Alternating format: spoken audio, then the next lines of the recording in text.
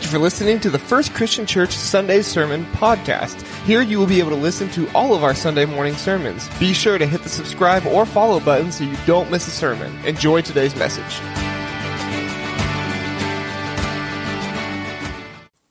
How do you disagree? How do you disagree? Now, if you are married, you might have had a disagreement in your life. If you are a parent, you might have had a disagreement with a child. If you've been a child, you might have had a disagreement with your parent. If you have a friend, you might have had a disagreement with your friend. But I think that I could say universally, we've all had some disagreements. Amen? Amen. Let me tell you something that I don't like. I don't tell you that very often. I don't like when people leave our church. I lose every person with heartbrokenness. Believe it or not. You might think, well, Chris, you probably are glad to see them go. Not so. To me, that reminds me of the brokenness of humankind and where creation groans and relationships fail. And a lot of times they are matters of opinion. So how do I stay committed when I disagree in God's church, in God's family, in my relationships? Last week when John preached, he preached over Romans 12 and Romans 13. And one of the passages that he read was in Romans 12 verse 16a, live in harmony with one another. Well, how can we live in harmony with one another when we have so much disagreement among each other in areas of opinion? How do we live with each other? Paul says in Galatians 5:1, he says, for freedom Christ has set us free. Stand firm, therefore, and do not submit again to a yoke of slavery. Now, Paul was talking about the law versus serving the law versus serving Christ. And we're no longer under bondage or slavery to law like we've seen in the book of Romans. But we've got to realize that the Old Testament law's purpose was to be a mirror. It just shows us how that we are sinners in need of God's grace. So here we are, all sinners in need of God's grace, differing on areas of opinion, if you will, that we disagree.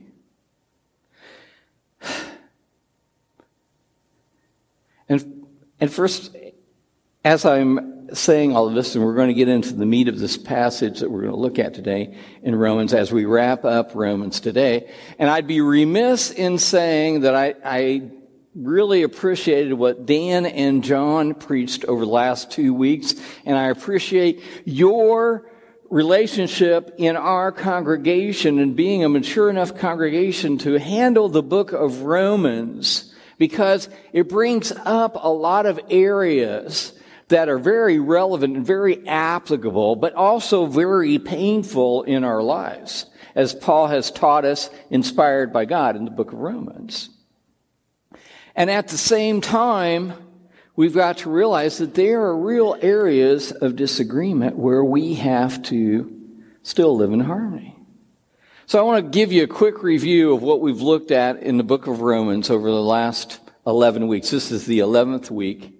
Quick review. 4 parts to Romans. There's really bad news that all sin and fallen short of the glory of God, and that includes you. And the wages of sin is death, and that's what we deserve. But the good news in chapters 5 through 8 was the grace of God is sufficient for our sin. It covers it by the blood of Jesus. And then in chapters 9 through 11, we see the implications of the good news, what that really means for us as we live in Christ.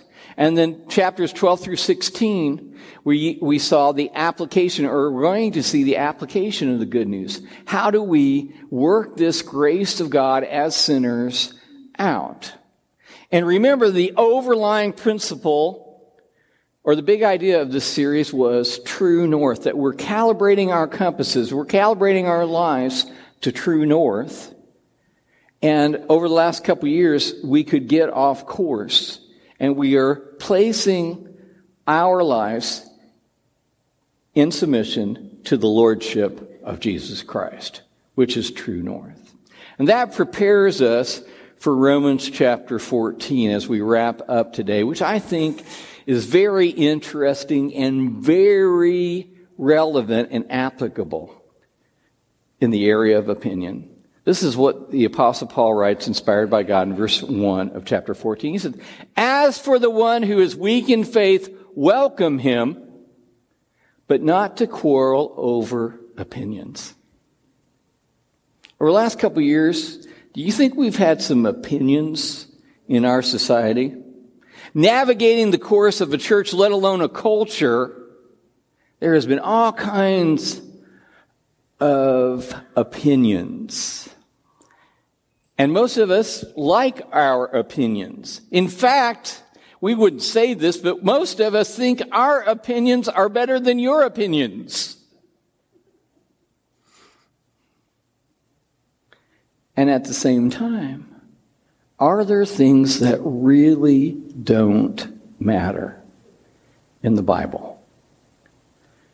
And we've got to remember there's objective truth and objective morality. When we're dealing with "thus saith the Lord," and the Bible says this, then there's objective morality because God hasn't changed over the last few thousand years. It is true for then and it's true for now.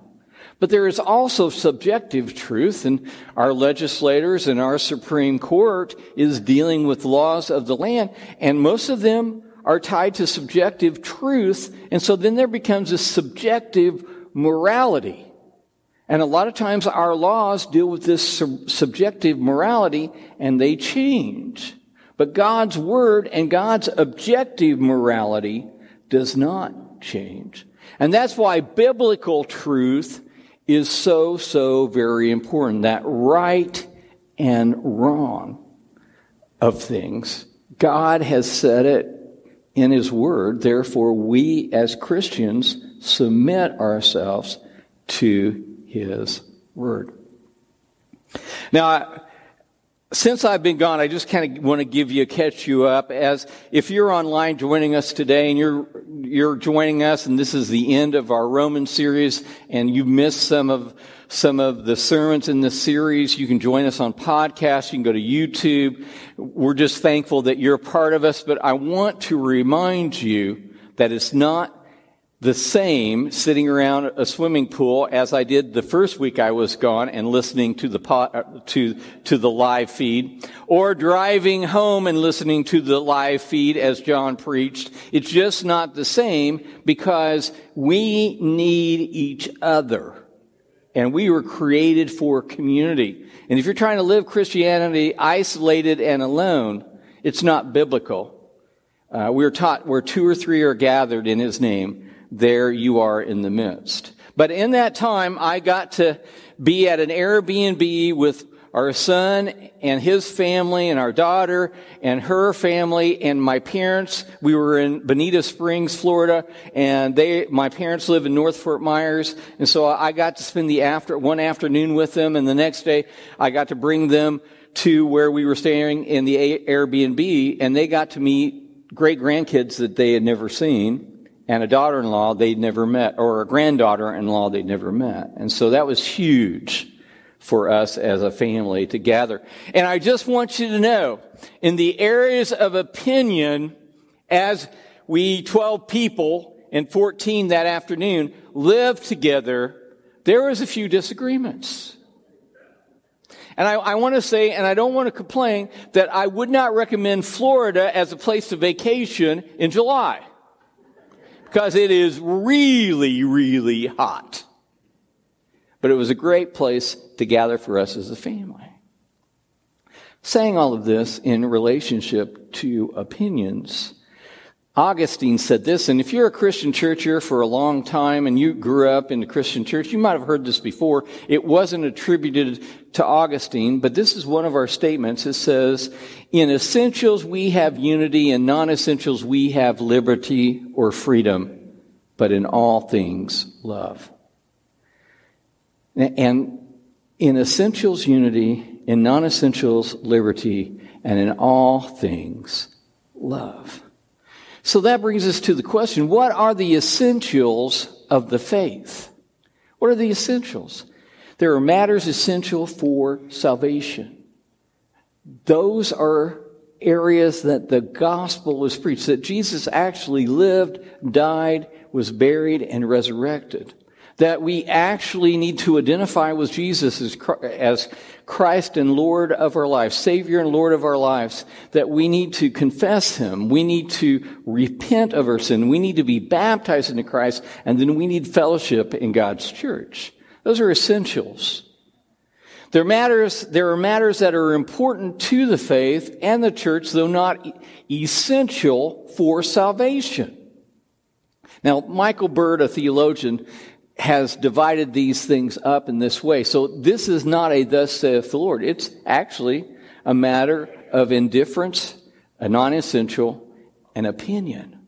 And sometimes we've got to realize that as a community and as one another, that these things are disputable, they are non-essential, they are matters of opinion, and as we, as a tribe, as a community, as a congregation, share together, we have to go one way, in unity. And so that's the challenge. So not everything in Christianity is a first order issue. And that's why we can, as a universal church, come together with people who don't agree with us all the time and love each other and accept each other and encourage one another and still gather. So it's not all spelled out. And that makes it difficult for some of you that are very black and white and want the answers, and sometimes there are no good answers. It's a mystery. It is left up to you, guided by the Holy Spirit with wisdom. Now, Paul goes on in Romans 14, verse 2, says, one person believes he may eat anything, while the weak person eats only vegetables. So here we go from matters of opinion to meat and vegetables, vegan or a carnivore. That doesn't make sense, does it? But Paul is addressing a culture where meat had been sacrificed to idols. And remember, the Jews had been gone for 5 years and were just coming back to the church in Rome because they'd been exiled because of being so quarrelsome and being so argumentative. And they're coming back into this church where the Gentiles were eating meat offered to idols, and the Jews just couldn't do it. It would be like they were meeting for church, and outside the church building, somebody would be grilling steaks. And the Jews would say, you can't do that. And the Gentiles said, this is really good. You're missing out. And it was a dispute.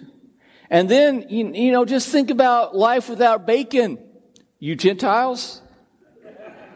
It would be rough. How would eggs be without bacon?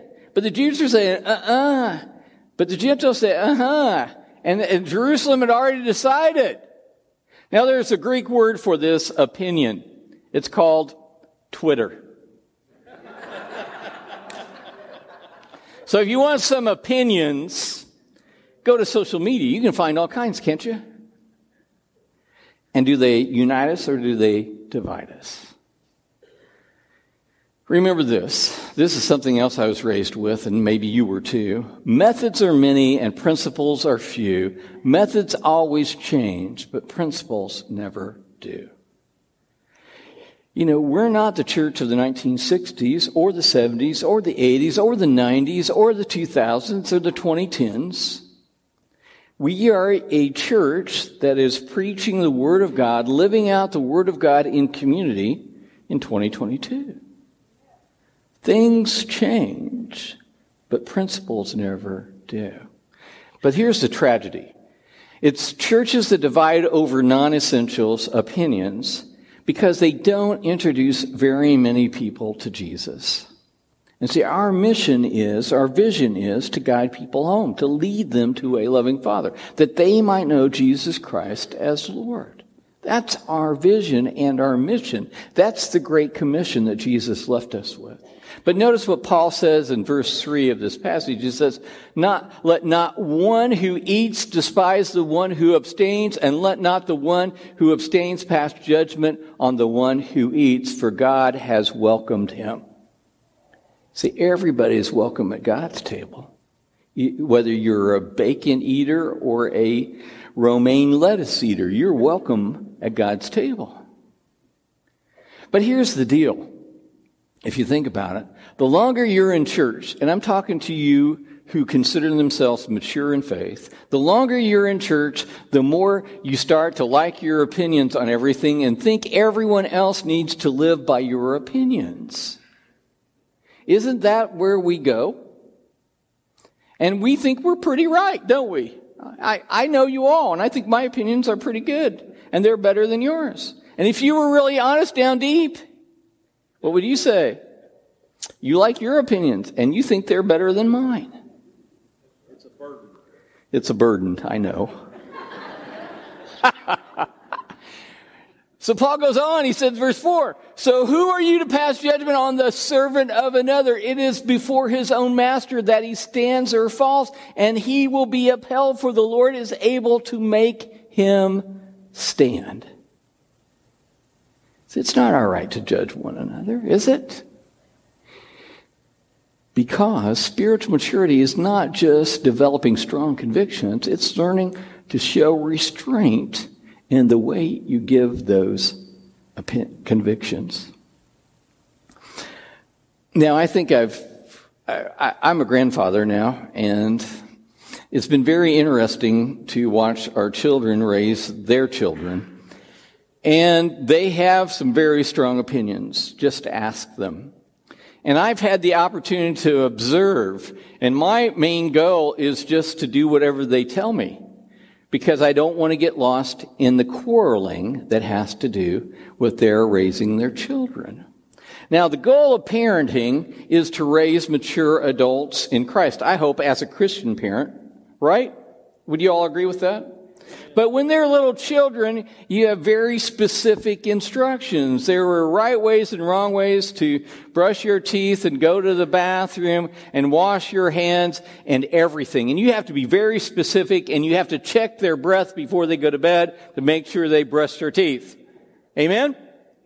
As they get older, there are more general instructions. You're giving them freedom, but you're still holding them accountable as long as they live in your home. And then as teenagers and young adults, they're making some of their own decisions within limits. And then like some of you over the next few weeks, you're going to be launching them to colleges far away, into jobs and living independently. And you're hoping that they will make some good choices because you've trained them for that purpose. And that's breaking your hearts as they're leaving. But you're hoping that they have grown and matured. And that's the goal, to be independent, to live on their own, to be self-sustaining and maintaining. And you're not sending thousands of dollars supporting them, maybe through college somewhat, but as they get into young adulthood, that they're not living with you, but they're living on their own. Amen? So I want to look at 5 principles Paul gives really quickly as we wrap up today. First of all, if you'll notice in this passage, conscience matters. Conscience matters. What we feel, what we think as we live submitted to the Holy Spirit of God. Here's what Paul says. One person esteems one day as better than another, while another esteems all days alike. Each one should be fully convinced in his own mind. The one who observes the day observes it in honor of the Lord. What are they fighting about? Which is the right day to worship, Saturday or Sunday? Well, a good Jew knows that you need to worship on the Sabbath. Keep the Sabbath holy, Old Testament. And the Gentile says, no, Jesus resurrected on the first day, so we should gather on the Sunday. What does Paul say? He says it doesn't matter. It's a matter of opinion. Colossians 2:16 and 17. Paul writes to the church of Colossae. He says, therefore, let no one pass judgment on you in questions of food or drink. Guess what they were fighting over? Or with regard to a festival or a new moon or a Sabbath. Guess what they were fighting over? These are a shadow of the things to come, but the substance belongs to Christ. He brings it back to the Lord, unity in the Lord. The one who eats in honor of the Lord, since he gives thanks to God. While the one who abstains in honor of the Lord and give thanks to God. We're serving the same God. Second principle, avoid giving your conscience the same weight as God's voice in the lives of others. Your conscience convicting you is not the same as the word of God, and thus saith the Lord. I don't mean to offend you. That's just reality. Verses 7 through 12, he says, for none of us lives to himself, and none of us dies to himself. For if I live, we live to the Lord, and if we die to the Lord. So then whether we live or whether we die, we are the Lord's. For to this end Christ died and lived again, that he might be Lord both of the dead and of the living. So why do you pass judgment on a brother? Or you, why do you despise your brother? For we will all stand before the judgment seat of Christ. For it is written, as I live, says the Lord, every knee shall bow to me, and every tongue shall confess to God. So then each of us will give an account of himself to God. Now, does that make sense? Paul reiterates this in 2 Corinthians chapter 5, verse 10. And this is one of my favorite funeral passages. But it ends with kind of a kick. In verse 10 it says, for we must all appear before the judgment seat of Christ, so that each one may receive what is due for what he has done in the body, whether good or evil. And I just want to encourage you that if you're saved by grace through faith in the Lord Jesus Christ, then you're saved. This is not about a heaven or hell judgment. This is about a reward judgment, that you will receive a reward for what you have done in the body. But the reminder here is this, that God is the judge, not us. So we need to be very careful as we interact with other people. Third principle, be patient and kind toward those who see things differently. Now, I'm a great debater. I am a debater. I have loved to argue. I don't love it as much anymore. I'm quarrelsome by nature. I just like to play the devil's advocate. Most people don't think that's fun. Every once in a while, I'll find somebody that's like that I can enjoy, and we can talk and we can debate and really get into it. But most of the time I avoid that because it doesn't add for unity in the faith. I think that I can learn from someone else in a debate situation, but a lot of times spirits are wounded and opinions hurt other people at times. Paul goes on, he says in verses 13 through 15, he said, therefore let us not pass judgment on one another any longer, but rather decide never to put a stumbling block or a hindrance in the way of a brother. I know and am persuaded in the Lord Jesus that nothing is unclean in itself, but it is unclean for anyone who thinks it's unclean. For if your brother is grieved by what you eat, you are no longer walking in love by what you eat. Do not destroy the one for whom Christ died. So you mean I got to give up my bacon and my steak? You mean I might have to worship on a Saturday rather than Sundays sometime? Perhaps for the sake of the love of a brother or sister in Christ. Well, then, Chris, does that mean that I've come under bondage to what their opinion is? No. It's a matter of not quarrelsome to get along with that other brother or sister, whether they are weaker or whether they are stronger. That leads us to our fourth principle, which is to prioritize the spiritual health of others over your personal freedoms. He goes on to say, so do not let what you regard as good be spoken of as evil, for the kingdom of God is not a matter of eating or drinking, but of righteousness and peace and joy in the Holy Spirit. Wow. So it's not about eating or drinking, but of righteousness and peace and joy in the Holy Spirit. Whoever thus serves Christ is acceptable to God and approved by men.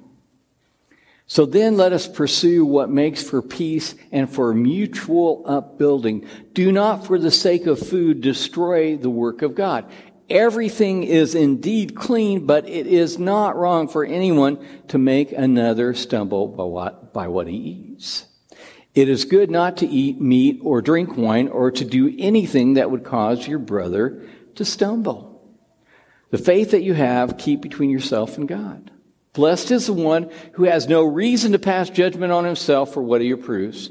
But whoever has doubts is condemned if he eats, because the eating is not of faith. For whatever does not proceed from faith is sin. And so here's a matter of conscience here, that we have to have faith in what we are doing, faith in that opinion, as long as it doesn't go against thus saith the Lord. It is not sin, but we also have to look at what it will do to our brother or our sister in Christ. Because we, as Christians, mature Christians, never should say, that's just their problem. They are going just to have to get over it. Okay. In areas of opinion. Paul says also to support what he's saying in Romans. In Galatians 5:13 and 14, he says, for you were called to freedom, brothers, only do not use your freedom as an opportunity for the flesh, but through love. Notice what he says, but through love serve one another. For the whole law is fulfilled in one word, you shall love your neighbor as yourself. Mutual benefit, mutual concern in love. And finally, the fifth principle is this. We are not trying to win a debate. We are trying to win a war. Amen? If we're debating over words and opinions, then we're losing the war and creating division amongst ourselves. And our war is against Satan. One that wants to kill, wants to steal, and wants to destroy you. But God wants to give us life and life to the full. Remember who the battle is. It's not against flesh and blood. It's not against those people we have a difference of opinion with. It is a battle, a spiritual battle, that life, eternal life, and death play in the balance. Paul goes on in Romans chapter 15, and he says this, and I included this passage because somebody said, well, I gave those guys the assignment that they had to do multiple passages of Scripture while I was gone. Well, I just wanted to give myself one as well. So don't feel rejected, Dan or John, over this. So we want to go into Romans 15. Here's what Paul says in summation to this idea of quarreling over opinions. He says, we who are strong have an obligation to bear the feelings of the weak and not to please ourselves. Let each of us please his neighbor for his good to build him up. For Christ did not please himself, but as it is written, the reproaches of those who reproached you fell on me. For whatever was written in former days was written for our instruction, that through endurance and through the encouragement of the Scriptures we might have hope. May the God of endurance and encouragement grant you to live in such harmony with one another in accord with Jesus Christ. that together you may with one voice glorify the God and the Father of our Lord Jesus Christ. Therefore, welcome one another as Christ has welcomed you for the glory of God. I think that last phrase sums all of this up. That Christ welcomes us through his grace.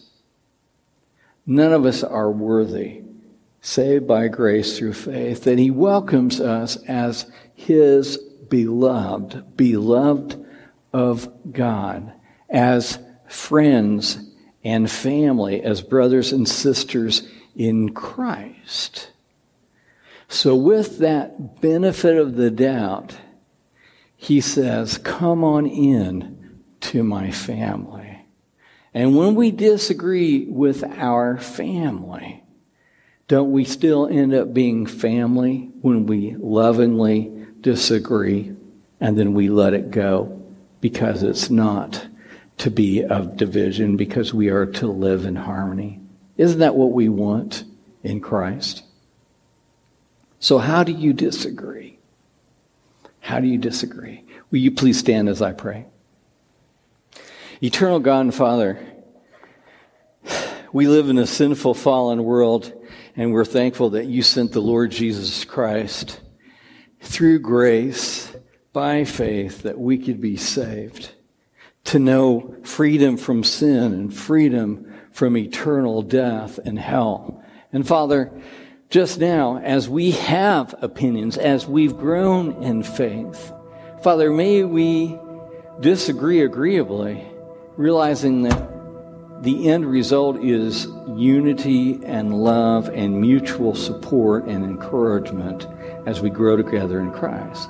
That we might be about your business, Father, of seeking and saving the lost and helping to mature people in the faith, that we all might grow in the unity of faith to the point that when heaven comes, that we won't see the difference because we'll be living heaven on earth with one another.